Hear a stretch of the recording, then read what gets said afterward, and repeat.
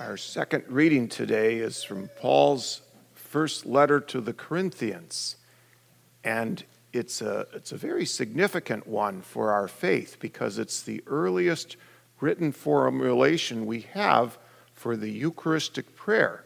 What you'll hear are the words of institution that we'll be using in a few minutes. And it's interesting how Paul describes it. He says, I received from the Lord what I also handed on to you. So it's the sense of being passed on from Jesus to Paul to us. That the Lord Jesus, on the night he was handed over, took bread, and after he had given thanks, broke it and said, This is my body, that is for you. Do this in remembrance of me. And ever since then, the faithful have been doing this. They've been gathering together, breaking the bread. This is my body that is for you. Do this in remembrance of me. And one of those who did it was St. John Chrysostom, who was the Archbishop of Constantinople in the 5th century. His last name, Chrysostom, it means golden-mouthed. And they gave him that name because he was considered such an eloquent speaker. And I have here a homily that he gave on this reading from 1 Corinthians, and I'd like to share a part of it with you this morning. The wise men paid homage to Christ's body, even when it was lying in a manger.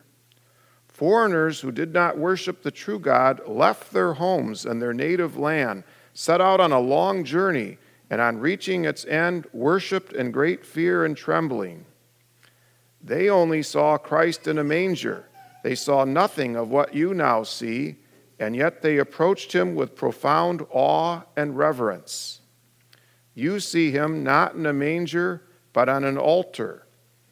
Unlike the wise men, you do not merely see Christ's body, you know his power as well, and whole divine plan for our salvation. This food strengthens us, emboldens us to speak freely to our God.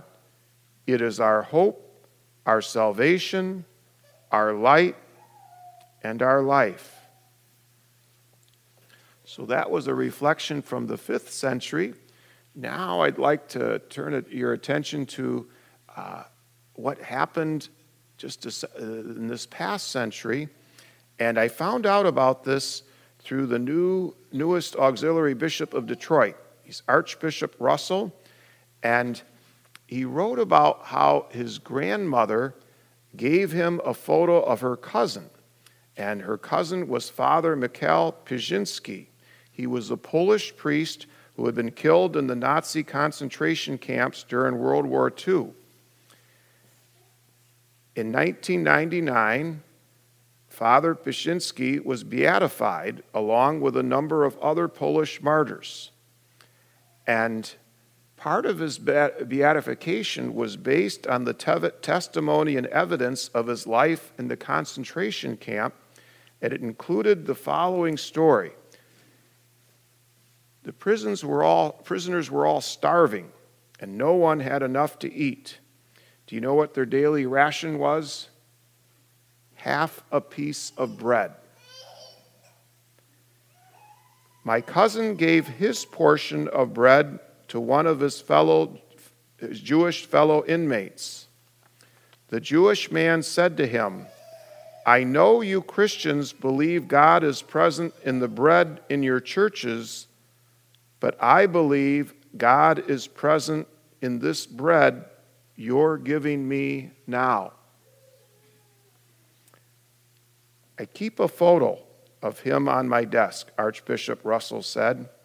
In the face of a difficult, inhuman, unspeakably evil situation, my cousin not only kept his humanity and faith, but even increased them. Last Saturday, I attended the ordination of 2 priests and 2 deacons for our diocese.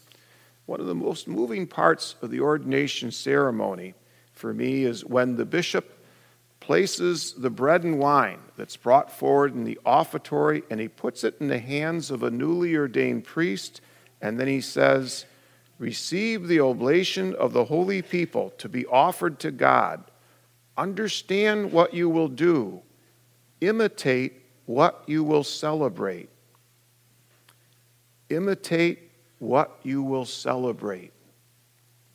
That priest in the concentration camp illustrates for us in a powerful way what it means to imitate what we celebrate.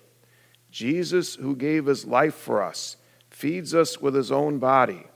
This priest gave what little he had to feed a fellow human being. You know, that priest did that, but I look at you and I see fathers and mothers and the way that you pour out your life and sacrifice for your children, getting up in the middle of the night and when they're crying, whether here in church or I'm always happy to have kids cry in church, but I always pray for the families because you got them 24 hours a day, 7 days a week. And you continue to love them and comfort them, and then eventually they quit crying. So, but there's just lots of ways that we have to imitate what we celebrate here at Mass. And so today, on this, as we celebrate the most holy body and blood of Christ, may all of us know who we receive in the Eucharist. The Christ child worshiped by the wise men, the one who gave his life for us, the body of Christ handed on to us through countless generations of people of faith, our hope, our salvation, our light, and our life. May we too imitate what we celebrate.